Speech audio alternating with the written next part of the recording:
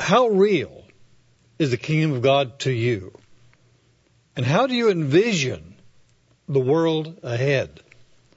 Now, many people have made up stories out of their own imaginations and sometimes hallucinations about what God's kingdom will be like. Of course, they would lump it under the broad heading of heaven. Author Michael Valens wrote, "As for me, I'll go fishing, write stories and play music, act in plays, see concerts, study, work in my garden, eat curry, photograph, interact with my family, all things I love to do now, but this time surrounded by eternal peace and beauty." And then quoting a supposed eyewitness, Mrs. Wickenham explains, "Well, my daughter, who left us in early childhood on earth, has received a fine musical training here in heaven. And she is fond of gathering in her young friends and giving us quite a musical treat. And the child grew up in heaven. And, of course, all the chocolate you can eat." Another author, Ron Reinold, had these comments to make. "To the degree that the fruits of the Spirit were evident or developed in the earthly life, so are you skilled in the heavenly life. For example, those who are musically inclined on earth, whether with an instrument or as a soloist, make the fastest progress in heaven or in paradise in that area. So if you sing in the choir or as a soloist on earth, you'll be able to aspire to be included in the heavenly choir before the throne of God.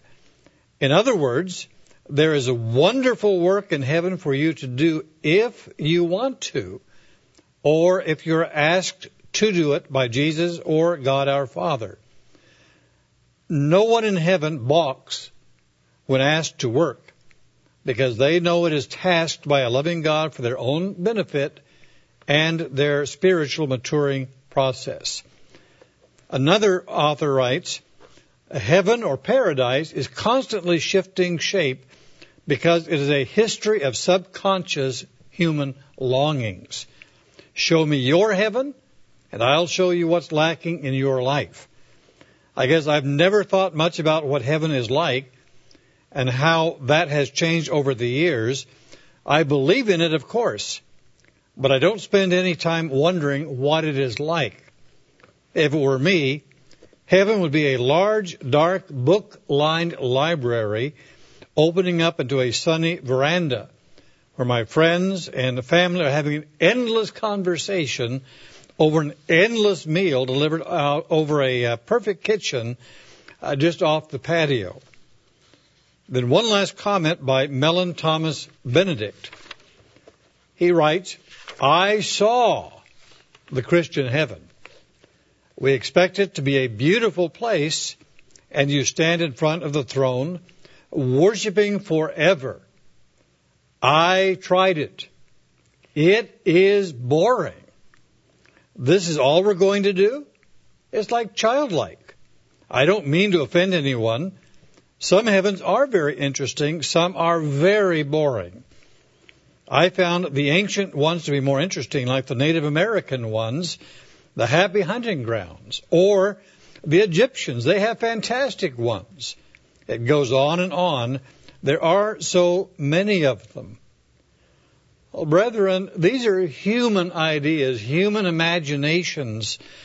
In 1 Corinthians chapter 2 and verse 9, it is written, according to the Apostle Paul here in this letter to the Corinthian brethren, he says, "Eye has not seen, nor ear heard, nor have entered into the heart of man the things which God has prepared for them," or those who love him. Brethren, we can't make up what God has in mind for us in the kingdom. That has to be revealed through the very Spirit of God and through God's Word. The truth is that we can only get a taste of what the kingdom of God is like, again, through the very inspiration of the eternal God, as well as in certain ways God has already worked in our lives. Let's turn to Matthew chapter 16 and verse 28. Matthew 16, verse 28. Jesus Christ was able to give the apostles a very special insight into the world ahead. He writes at the very end of Matthew 16, in verse 28, "Assuredly, I say to you, there are some standing here who shall not taste death till they see the Son of Man coming in his kingdom." Now, after 6 days, as we go on into chapter 17, Jesus took Peter, James, and John, his brother, brought them upon a high mountain by themselves, and was transfigured before them, changed. And his face shone like the sun, and his clothes became as white as light. And behold, Moses and Elijah appeared to them, talking with him. And Peter answered and said to Jesus, "Lord, it is good for us to be here. If you wish, let us make here 3 tabernacles, one for you, one for Moses, and one for Elijah." Now, why would Peter have thought about booths or tabernacles, except that it represented what God had in mind for the Feast of Tabernacles, the coming kingdom and rule of God on this earth? And while he was still standing, verse 5, behold, a bright cloud overshadowed them, and suddenly a voice came out of the cloud saying, "This is my beloved Son, in whom I am well pleased. Hear him." And when the disciples heard it, they fell on their faces and were greatly afraid. But Jesus came and touched them and said, "Arise, don't be afraid." And when they had lifted up their eyes, they saw no one but Jesus only. This was again a vision that God had given them. And Christ even instructed in verse 9, "Tell the vision to no one until the Son of Man is risen from the dead." So God did give an insight, a vision, a picture of tomorrow's world to 3 of his apostles. So it had been almost like, again, a 3-dimension, a Technicolor, IMAX type vision to those people, very, very real. And Peter was so moved by what he had seen that years later he never forgot. In fact, in 1 Peter 1, he wrote, "For we have not followed cunningly devised fables when we made known to you the power and coming of our Lord Jesus Christ. We were eyewitnesses of his majesty, for he received from God the Father honor and glory. And when there came such a voice to him from an excellent glory, 'This is my beloved Son, in whom I am well pleased.' And this voice which came from heaven we heard when we were with him in the holy mountain." So again, he refers back to that incredible experience that Peter, James, and John had when Christ was transfigured in vision. On another occasion, the Apostle Paul visualized the third heaven in such a remarkable way that he was unable to tell whether he was truly there or if he was there in vision. Again, that real. And Stephen, just before his death, cried out, "Behold, I see the heavens opened, and the Son of Man standing on the right hand of God." Now, brethren, we haven't been given such personal, dramatic views of the kingdom as these men had. However, each of the annual feasts picture an aspect of God's grand design for humankind, including aspects of the kingdom. On the Feast of Tabernacles, and the last great day, we leave our homes and communities to gather with brethren from all over the world, and even those who may have to stay at home because of illness or other circumstances still hear sermons, and they celebrate what this feast has to offer and mean. We enjoy a time of prosperity, of eating and drinking. And again, eating and drinking, that seems to be the common theme. We love to eat and drink among God's people, and we fellowship with one another. And again, not just for one day and then go home, but for many days if possible. We hear daily messages of the coming kingdom of God. These experiences give us a glimpse of how things will be. But do you realize God gives us more? Now, I don't mean to sound like a TV infomercial. Just send in $19.99 for this fabulous miracle blender. But wait, if you act now, there is more. We'll throw in a full set of Ginsu steak knives. Well, God does offer us more, not that fake kind of more that these commercials give us, but God does give us more in regard to understanding and experiencing a taste of the world ahead.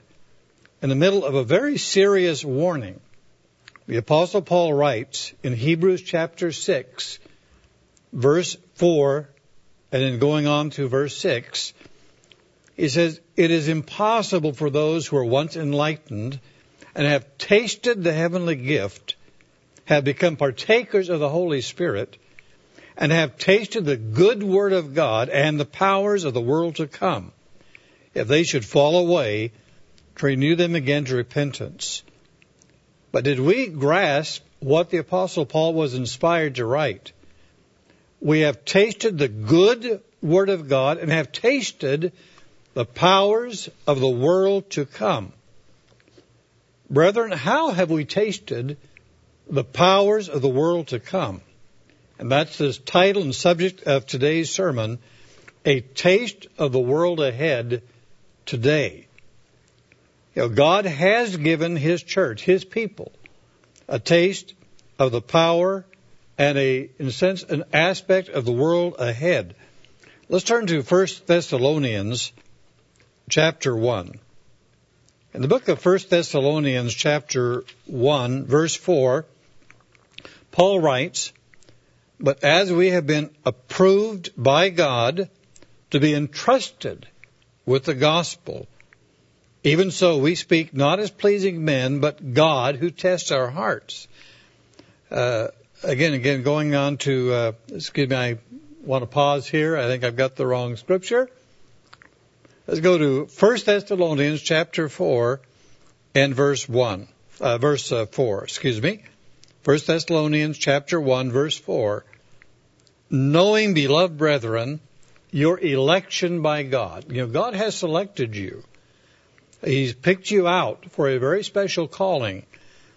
Verse 5, "For our gospel did not come to you in word only, but also in power and in the Holy Spirit and in much assurance, as you know what kind of men we were among you for your sake." But it does talk about the gospel coming in power. We have a foretaste of that power of the kingdom of God in the church today. And since we not only read about, again, the gospel, but we certainly experience parts of it.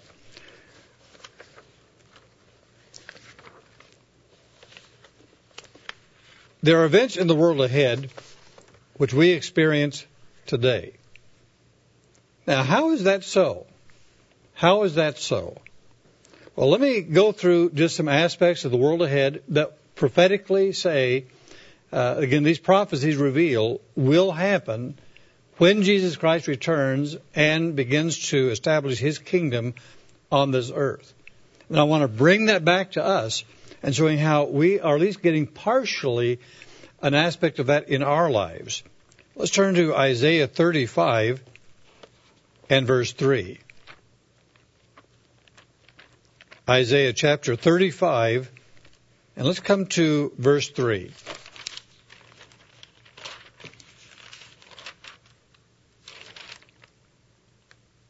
Isaiah writes, "Strengthen the weak hands, make firm the feeble knees. Say to those who are fearful-hearted, be strong, do not fear. Behold, your God will come with vengeance, with the recompense of God. He will come and save you. Then the eyes of the blind shall be opened. The ears of the deaf shall be unstopped. The tongue of it says, the lame shall leap like a deer, and the tongue of the dumb sing. For waters will burst forth in the wilderness, and streams in the desert. So we're talking about the millennium here, a time when God blesses the world in such a wonderful physical way. Healings of the flesh, and even healings of the wilderness, where now the arid parts of the world become beautiful and watered, and like, again, the Garden of Eden. Well, brethren, have we tasted such powers of the world to come? Brethren, we have. We experience in a smaller way that same kind of healing today. Let's turn to Mark chapter 16. Mark chapter 16. Let's begin here in verse 15.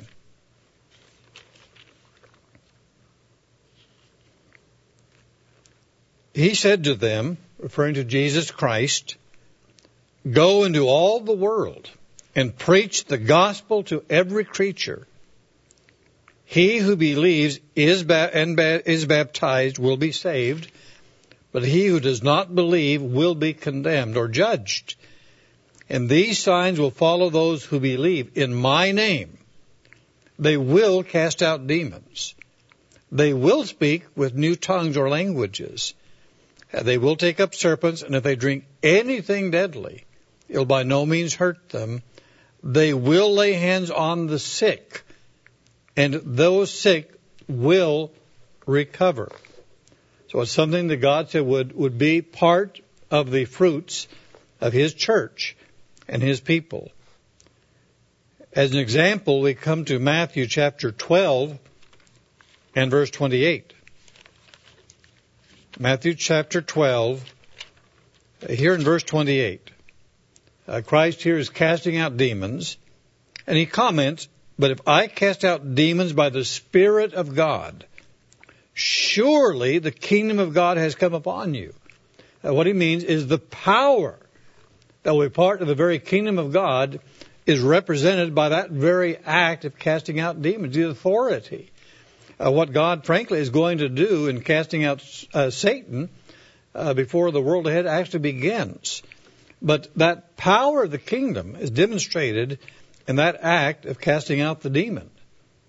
In Luke 10, we see another example, and we're going to be bringing this up to our modern time. Luke chapter 10 and verse 1.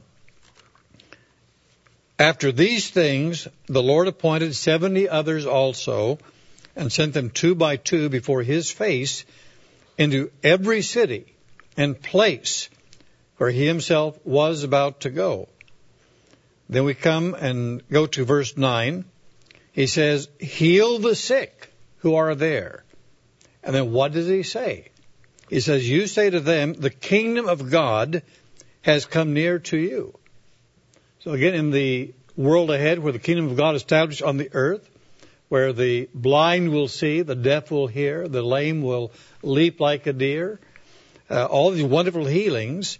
When those individuals are healed at that point, today or back then, as Christ instructed the 70, He said, the kingdom of God has come to you. A picture, the power of the kingdom of God is involved in that act of healing. We know in Psalm 103 is one of the blessings. We talk about the blessings of the millennium. Well, we can go back to Psalm 103, a passage of Scripture that I know in the ministry we review from time to time because we do anoint for the sick, and we want to have, again, that constant faith and assurance that what we do does represent the faith of God. But here in Psalm 103 and verse 1, "Bless the Eternal, O my soul, and all that is within me, bless His holy name. Bless the Eternal, O my soul, and don't forget all His benefits." Well, what are some of His benefits? The same ones that Isaiah talks about will be in the world ahead. "Who forgives all your iniquities, who heals all your diseases, who redeems your life from destruction, and crowns you with loving kindness and tender mercies." who satisfies your mouth with good things so that your youth is renewed like the eagles. And again, he reminds us in this context, verse 19, the Eternal has established his throne in heaven, and his kingdom rules over all. And his kingdom, frankly, does rule over the church of God. You know, Christ is the head, and he gives certain powers of that coming kingdom to the church today. Notice James chapter 5 and verse 13. Again, the book of James, chapter 5, verse 13. Is anyone among you suffering? Then let him pray. Is anyone cheerful? Let him sing psalms. Is anyone among you sick? Let him call for the elders of the church, and let them pray over him, anointing him with oil in the name of the Lord. And the prayer of faith will save the sick, and the Lord will raise him up. And if he has committed sins, he will be forgiven. Confess your trespasses to one another, pray one for another, that you may be healed. The effective, fervent prayer of a righteous man avails much. Brethren, we believe that. We practice that in the church of God. When we think of that, you know, and these kind of things will be happening in the world ahead, as we read in Isaiah, you know, that same kind of thing is going to happen and has happened in the church today. You've heard Mr. Merritt describe Mr. Howard Clark being healed, again, a paraplegic. Now, when I was in college, I didn't, see that great miracle, but I did see him after he was healed. And he's one of the professors. And we saw him walking and talking. So that was a graphic illustration of the power of God to heal. Well, that's going to happen in the world ahead. There are going to be individuals who are paraplegics or who are the lame, and they're going to leap like the deer. How many of you have been healed by God? How many of you have known of someone healed? Just recently during the Feast of Trumpets, a member was brought out in a chair, slumped over. I just came through the door, and here he was slumped over. His face was pale. I couldn't tell what had happened. All I know is some brethren saying, you've got to anoint him right away. So without knowing exactly what went on, we anointed him. In just a few seconds, he came to consciousness. And he said, where am I? What happened? Well, his consciousness was still there, so he decided he'd better find out what had happened. So he went to the emergency room or the hospital. Well, it turns out through medical tests, the medical personnel and doctors verified that apparently a blood clot had actually passed through his heart. Now, they couldn't find the clot after that, and one of the doctors mentioned, someone has been watching over you. Well, God healed him. We don't know whether he was dead, but he was certainly unconscious. And if God hadn't intervened, he could certainly have been either killed or dead, or certainly severely crippled through that experience. It was tremendous healing. There have been many others healed. Just ask your local pastor or elder, and you'll find there are many examples. We know some have been healed from deadly blood infections, like Loma Armstrong was in the early years of this Philadelphia era of the Church of God. We know there are individuals who healed cancer. Not just at the beginning stages, but right at the end when one would think all hope is lost. And God cleansed the body from cancer so that skin became normal and whole once again. We know individuals have been healed of heart diseases where a doctor said, your heart is damaged. And yet after the operation, the heart is good condition. We have seen individuals who have broken bones, and we've seen the x-rays. And by the time that their arms or their legs were to put the cast on, the x-rays were taken again, and no sign of a broken bone or limb.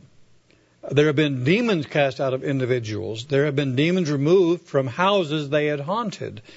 These things have happened. They do continue to happen. And there have been other miracles. There have been accounts of members saved from would-be attackers, where God simply sent angels to protect them. Homes have been protected from break-ins. We know there have been many accounts of individuals protected from car accidents, head-on collisions. Now, do these miracles happen every day to every member? No. My point is these miracles do happen, and they show the kind of acts God will do in the coming future. You know, these acts are a taste of the power of the kingdom of God and the world ahead. We're simply seeing a little sampling of that power and kingdom. But it is there for our encouragement and makes the kingdom of God very, very real. Because these things will happen on a massive scale when Christ returns. Now, if we go back to Isaiah chapter 11, there's another aspect of the world ahead.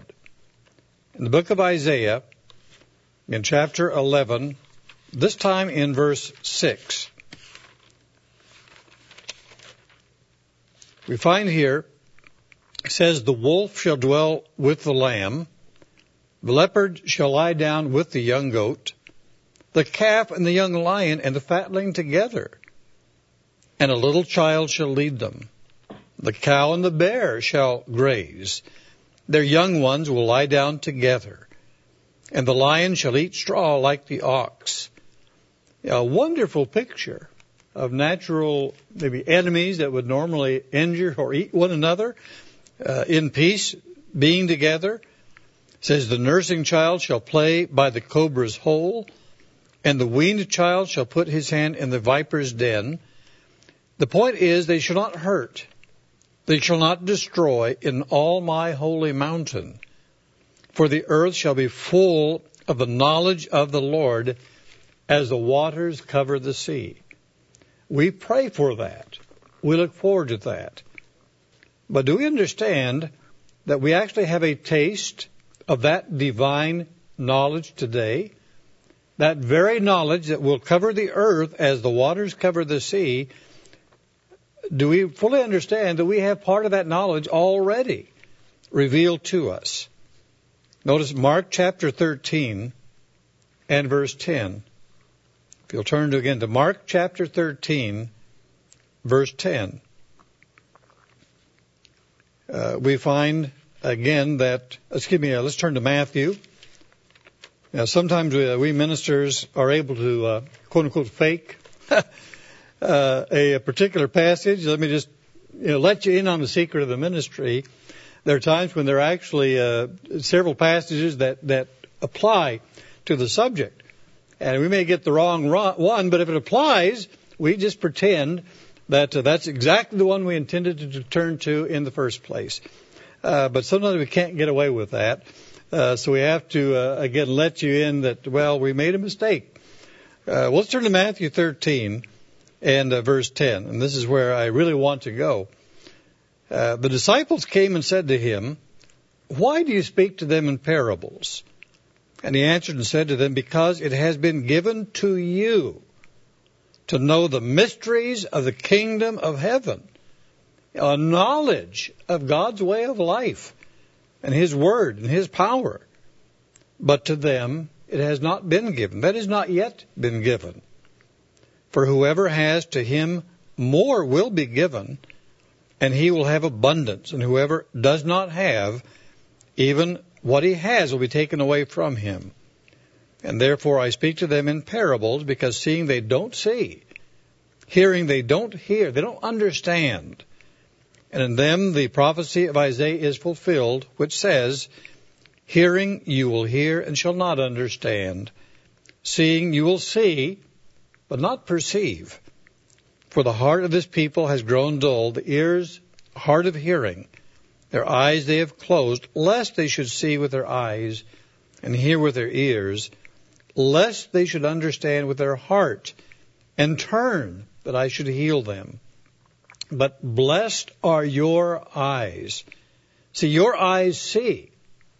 And blessed are your ears, for your ears hear. For assuredly I say to you that many prophets and righteous men have desired to see what you see and did not see it, and to hear what you hear and did not hear it. And those very words are recorded in the Scripture. And so we read those words, and God has given us understanding through His Holy Spirit. In 1 Corinthians chapter 2, 1 Corinthians chapter 2, we need to truly appreciate what God has given us, what we're learning here at the Feast of Tabernacles and on the weekly Sabbath. And all through the years we study our Bibles. But 1 Corinthians 2 and verse 9, he says, Eye has not seen, nor ear heard, nor have entered into the heart of man the things which God has prepared for those who love Him.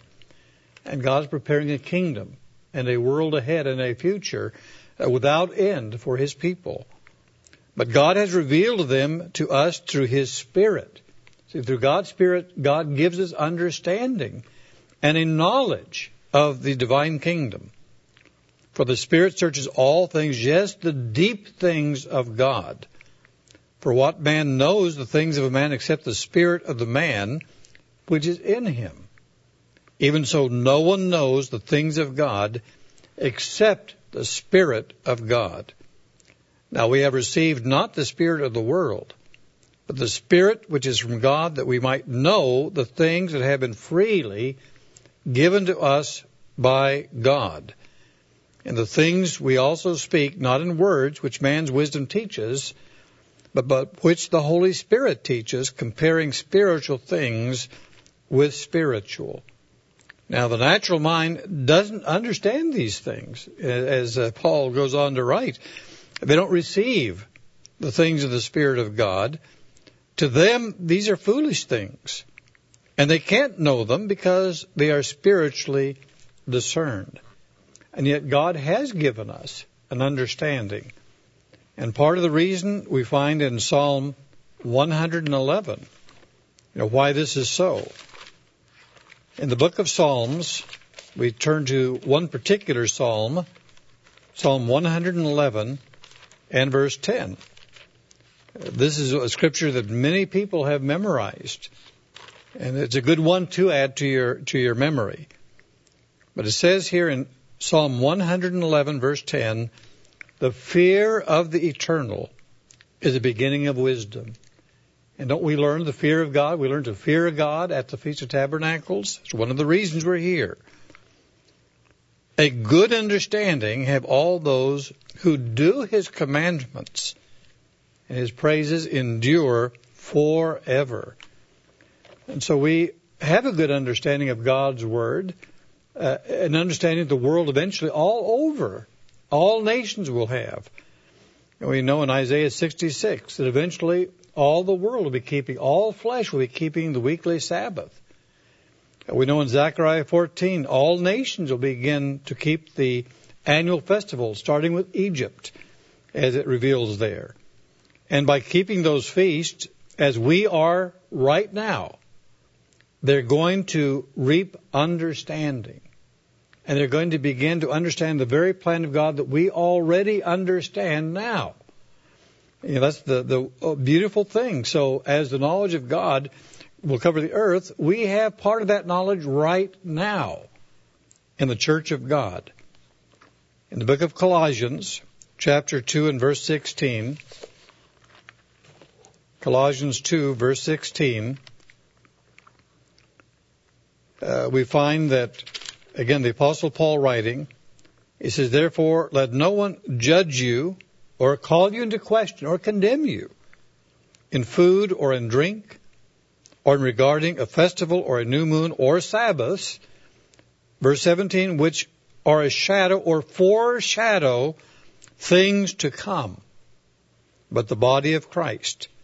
So we find that God's revealed through the body of Christ, and since the church is the bulwark of the truth, that God reveals knowledge not only of things now in regard to God, but things to come in the future kingdom of God. So again, we have a taste of having knowledge that eventually all nations will partake of. If we go back to Isaiah chapter 9, we see something else happening in the world ahead. Isaiah chapter 9, verse 6. It begins, "For unto us a child is born, unto us a son is given, and the government will be upon his shoulder, and his name will be called Wonderful, Counselor, Mighty God, Everlasting Father, Prince of Peace. Of the increase of his government and peace there will be no end. And upon the throne of David and over his kingdom, to order it, to establish it with judgment and justice from that time forward, even forever. And the zeal of the Eternal of hosts will perform this." We know God's government will be ruling over all the earth, over their creation. But we have a taste of that government in the church today. Again, if we have eyes to see it, we're going to see that we have that government ruling over us already in advance. Notice in Philippians, book of Philippians, chapter 3 and verse 20. Our citizenship is in heaven.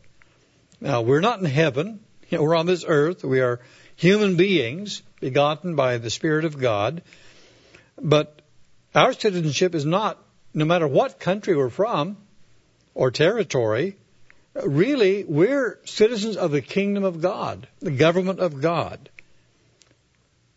from which we also eagerly wait for the Savior, the Lord Jesus Christ. Now, he is the King of kings and Lord of lords.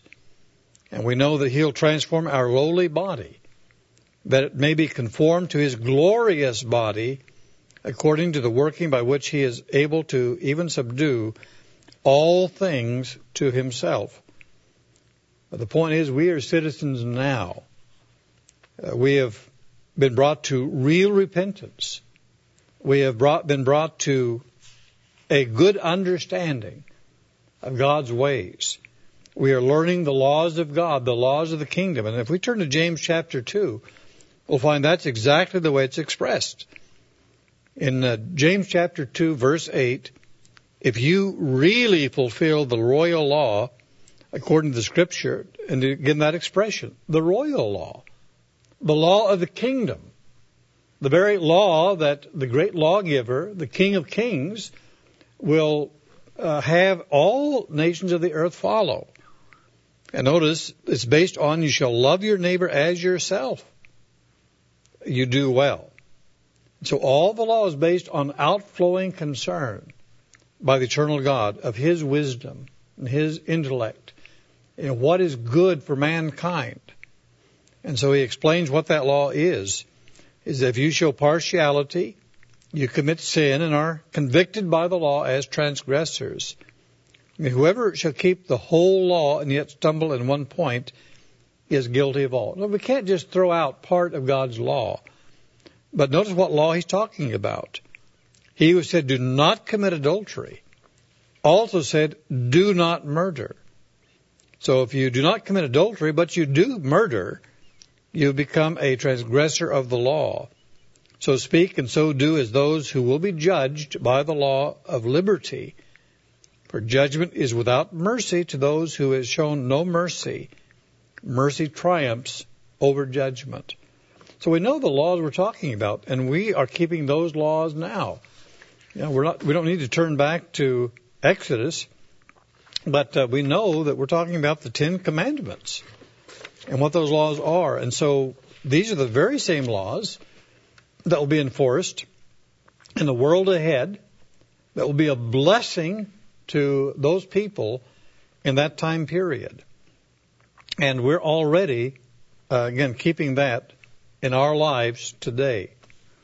Let's turn to Colossians, back to the book of Colossians, chapter 1. And let's go to verse 12. It says, giving thanks to the Father who has qualified us to be partakers of the inheritance of the saints in the light. And again, don't get sidetracked by the word qualify. All it means, we meet the standards. We meet the expectations of God to be a part of his kingdom. And we know that takes God's Spirit. We can't do that of and by ourselves. But we have to meet the very standards of the kingdom of God. It says, verse 13, he has delivered us from the power of darkness and translated us into the kingdom of the Son of his love, in whom we have redemption through his blood, the forgiveness of his sins. He is the image of the invisible God, the firstborn over all creation. For by him all things were created, that are in heaven and that are on earth, visible, invisible, whether thrones or dominions or principalities or power. All things are created through him and for him. So we know what being we're talking about. This is God. But notice here, verse 17, and he is before all things, in him all things consist, and he is the head of the body, the church, who is the beginning, the firstborn from the dead, that in all things he may have the preeminence. But again, do we understand that? The very King of kings over all the earth is already head of the church of God. It's a wonderful thing to think about. In fact, Ephesians chapter 4, just like the saints will rule with Christ, notice how he sets up that government in the church and the motivation of it. Ephesians 4, verse 8. Therefore he says, when he ascended on high, he led captivity captive and gave gifts to men. And then he talks about, in verse 11, he says, he himself gave some to be apostles, and some prophets, some evangelists, some pastors and teachers. Now, just like the saints will rule with Christ in the world ahead, we're already learning how to rule with Christ. And God has appointed some human beings. Admittedly, again, we're not God beings yet. We may be imperfect, but we are growing. We are trying to do and be led by what the God Spirit would have us do through the Word of God. But it's God who appoints his servants to serve. Mr. Herbert Armstrong, he didn't plan on being an apostle. He was among individuals in Oregon that God called him, and since had to kind of shake him and make him understand that he was to be used to begin this era of the Church of God. And, Dr. Merritt didn't politic. He didn't take a poll of God's people. And how many would like me to be, revive the work of God? No, God called him to do that. And to, again, what God put in his mind and heart, he simply started out preaching the gospel of God. And God, again, worked through him until we have, again, what we have now today, the living church of God. But again, all part of God's government. God is the one who does these things. And he says in verse 12 of Ephesians chapter 4, the purpose is not for self-aggrandizement, not for vanity, not for oppression, but for the equipping of the saints for the work of the ministry or serving, for the edifying, meaning the building up of the body of Christ, till we all come to the unity of the faith and the knowledge of the Son of God, to a perfect or mature man, to the measure of the stature of the fullness of Christ. Isn't that what God will do in the millennium, in the world ahead? But it's happening right now in the church of God, that we should no longer be children tossed to and fro and carried about with every wind of doctrine by the trickery of men and the cunning craftiness by which they lie in wait to deceive, but speaking the truth in love may grow up in all things unto him who is the head. And verse 16 showing how we all work together. I mean, the whole body is joined and knit together by what every joint supplies, according to the effective working by which every part does its share and causes growth of the body for the edifying of itself in love. And that's the beauty, the pleasure of God's government in the church today, and said maybe we don't do it perfectly yet, but we're growing to that effect. But it's going to be wonderful in the world ahead. And that's going to yield fruit all over the world. In Matthew 20, and we're learning already what the government is going to be like in the world ahead. And as we practice this government, it is going to, again, bear tremendous results. I mean, eventually, as Isaiah talks about, there'll be great nations working together. Egypt will be working with Assyria, or modern-day Germany. And they'll be working with Israel. There'll be 3 great nations in the world ahead, all being built up to learn the way of God, to serve and to contribute to the benefit of all concerned. Here in Matthew 20, verse 20, then the mother of Zebedee's sons came to him, and her sons, kneeling down, asking something from him.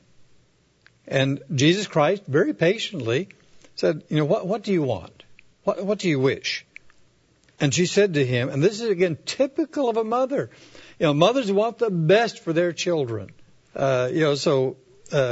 Zebedee's mother here, mother of Zebedee's sons, didn't do something horrible and wrong, but it was just typical.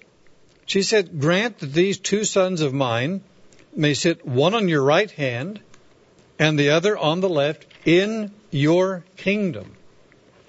Now, Jesus was honest with her, and she said, you don't know what you ask. He didn't rebuke her, didn't say, this is stupid, or, you're carnal, this is a vanity request. No, he simply answered, you really don't understand what you're asking.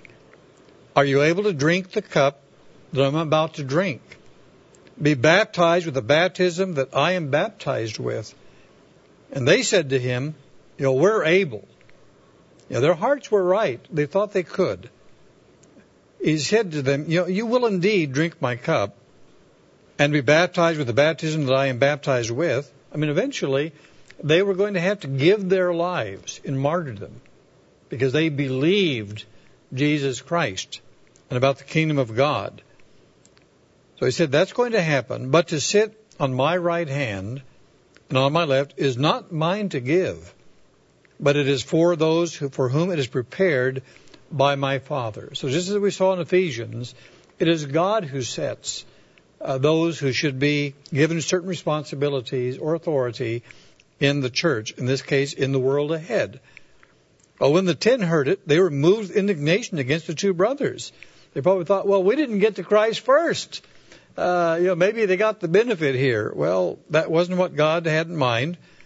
So Jesus called them to himself and said, that the rulers of the Gentiles lord it over them, and those who are great exercise authority over them. But it shall not be so among you.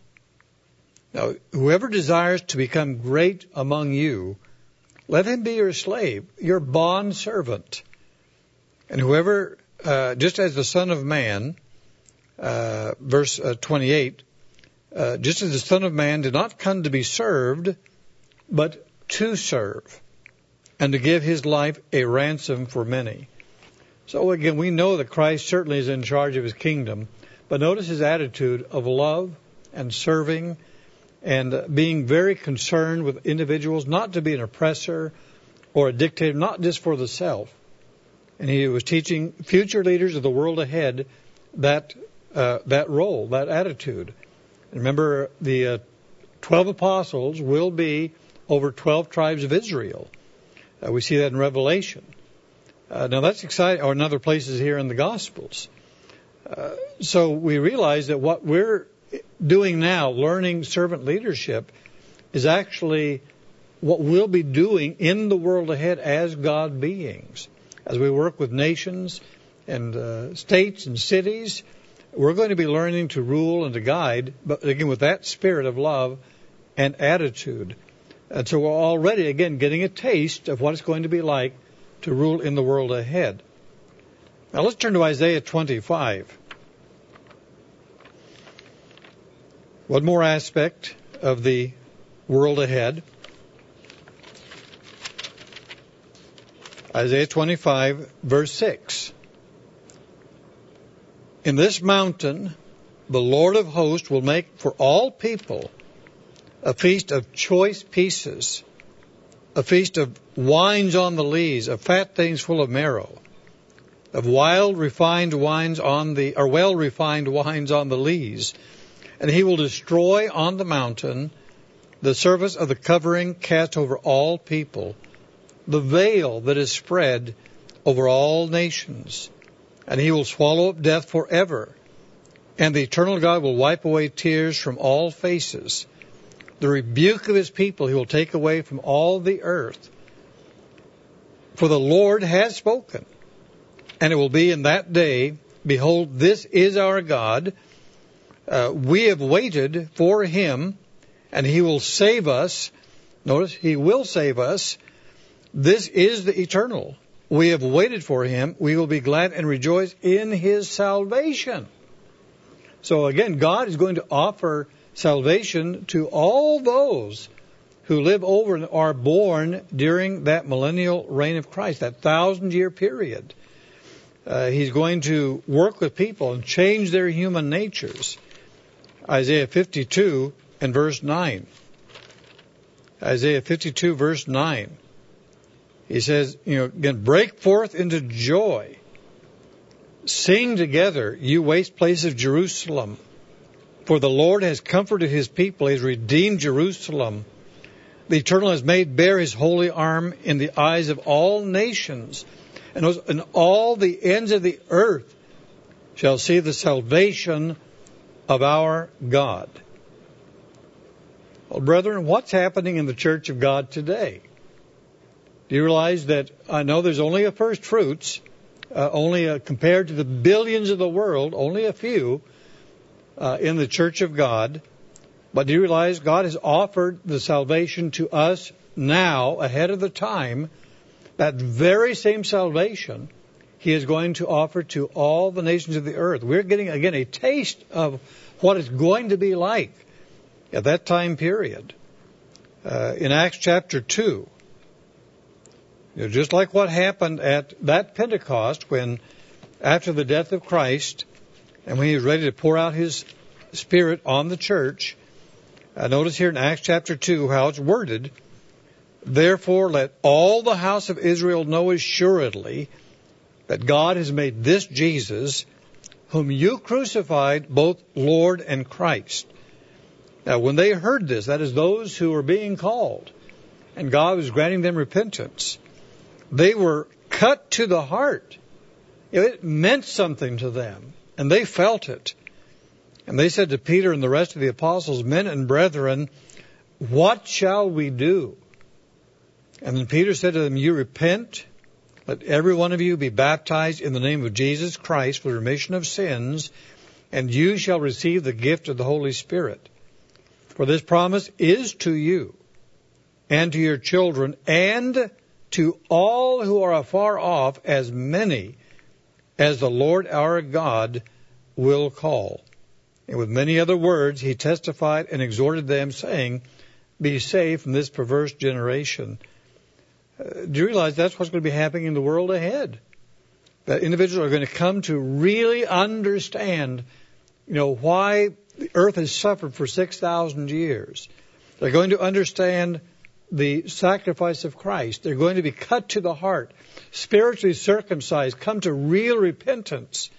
And God's going to pour out his Holy Spirit on them, and salvation will be offered to all nations around the earth, as Isaiah was inspired to say. Already, we are experiencing that. Ephesians chapter 1 and verse 13. Ephesians 1 verse 13. In him you also trusted, after you heard the word of truth, the gospel of your salvation, in whom also, having believed, you were sealed with the Holy Spirit of promise, which is the guarantee, that is the down payment, the earnest of our inheritance, until the redemption of the purchased possession, to the praise of his glory. Again, what we are experiencing, what ultimately billions will experience. in the world ahead, in the years ahead. And we're already experiencing that. God has already given us the earnest money, the down payment of what is yet to come. We're going to be eventually fully born in the family of God as God beings. But right now, we've got the promise of that through the begettal of His Holy Spirit. In 2 Peter chapter 1. In 2 Peter chapter 1 and verse 3. As His divine power has given us all things that pertain to life and godliness through the knowledge of Him who called us by glory and virtue. You see, God has already given everything we need for life and godliness. That's going to happen to, again, everyone. At least be offered to everyone when Christ returns and sets up His kingdom on this earth. In Romans chapter 8, we'll come to verse 14. That's where we want to start. In Romans chapter 8, verse 14. For as many as are led by the Spirit of God, they are the sons of God. For you did not receive the spirit of bondage again to fear, but you received the spirit of adoption, that is sonship, by whom we cry out, Abba, Father, Daddy, Father, a close relationship with our God.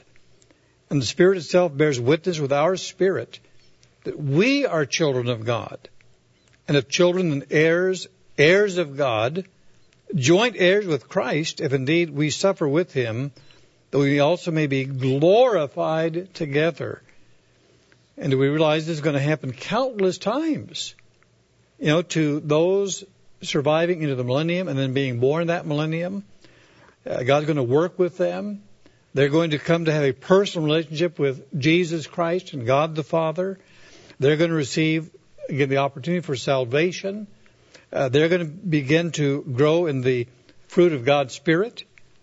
Let's turn again to Galatians chapter 5, because I want to mention this in particular, because when we think of the millennium, really we're thinking of the end result of the fruit of God's Spirit. And that's going to just take place time and time again over that 1,000-year period. Human beings are going to learn how to love their neighbor as themselves. That's how they get peace, and how nations no longer go to war. They learn how to have, again, outgoing concern toward their neighbor. Love is also the keeping of the commandments. So they're going to learn the royal laws of the kingdom. And that's going to eliminate the crime and the violence and the evils of the world ahead. They're going to experience joy.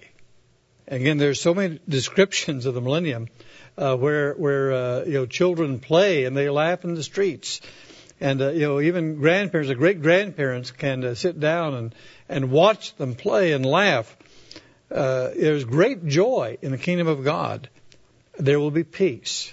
People will be satisfied with the lot that God has given them.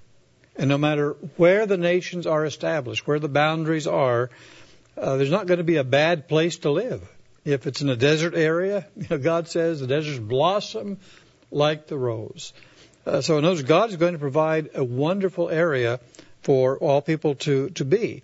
But this fruit of the Spirit, love and joy and peace, that's part of the millennial blessings. Long-suffering, kindness, goodness, faithfulness, gentleness, self-control. Again, against such there is no law. It fits all within the royal laws of God. Again, this is what God has to offer. What a wonderful future. Again, my point being that we're already experiencing these kind of things in the Church of God today. Do we really understand that?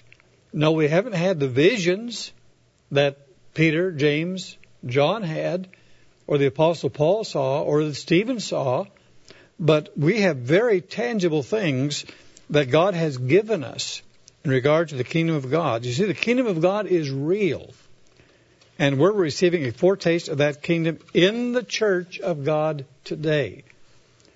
Now, what will happen will be on a far grander scale when Jesus Christ returns in power and glory. There's no question. There'll be multiple healings and blessings. But it is still happening on a smaller scale in the church today. The gospel of the kingdom is being preached. We have a knowledge of that kingdom. We understand that kingdom. And we understand all that it entails. That's happening today. In the world ahead, it'll be again all over the earth.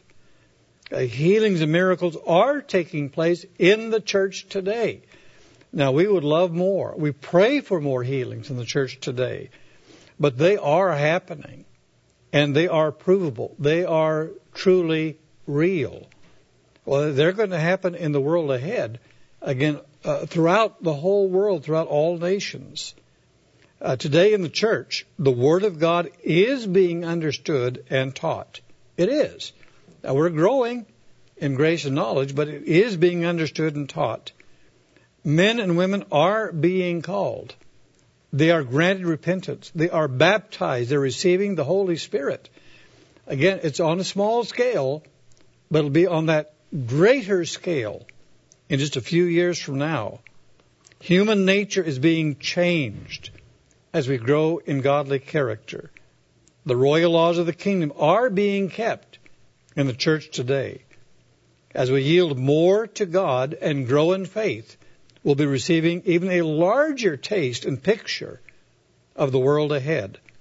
Let's acknowledge that evidence that God has revealed of His kingdom. He has given us evidence. He has given us a taste of the world ahead. Let's be persuaded of the reality of the world yet to come. Let's embrace what God promises. Let's desire the future that God has prepared for us. Let us seek that kingdom and all that it means with all of our heart so we can be in that kingdom and share on a greater scale what God has given to us in His church today.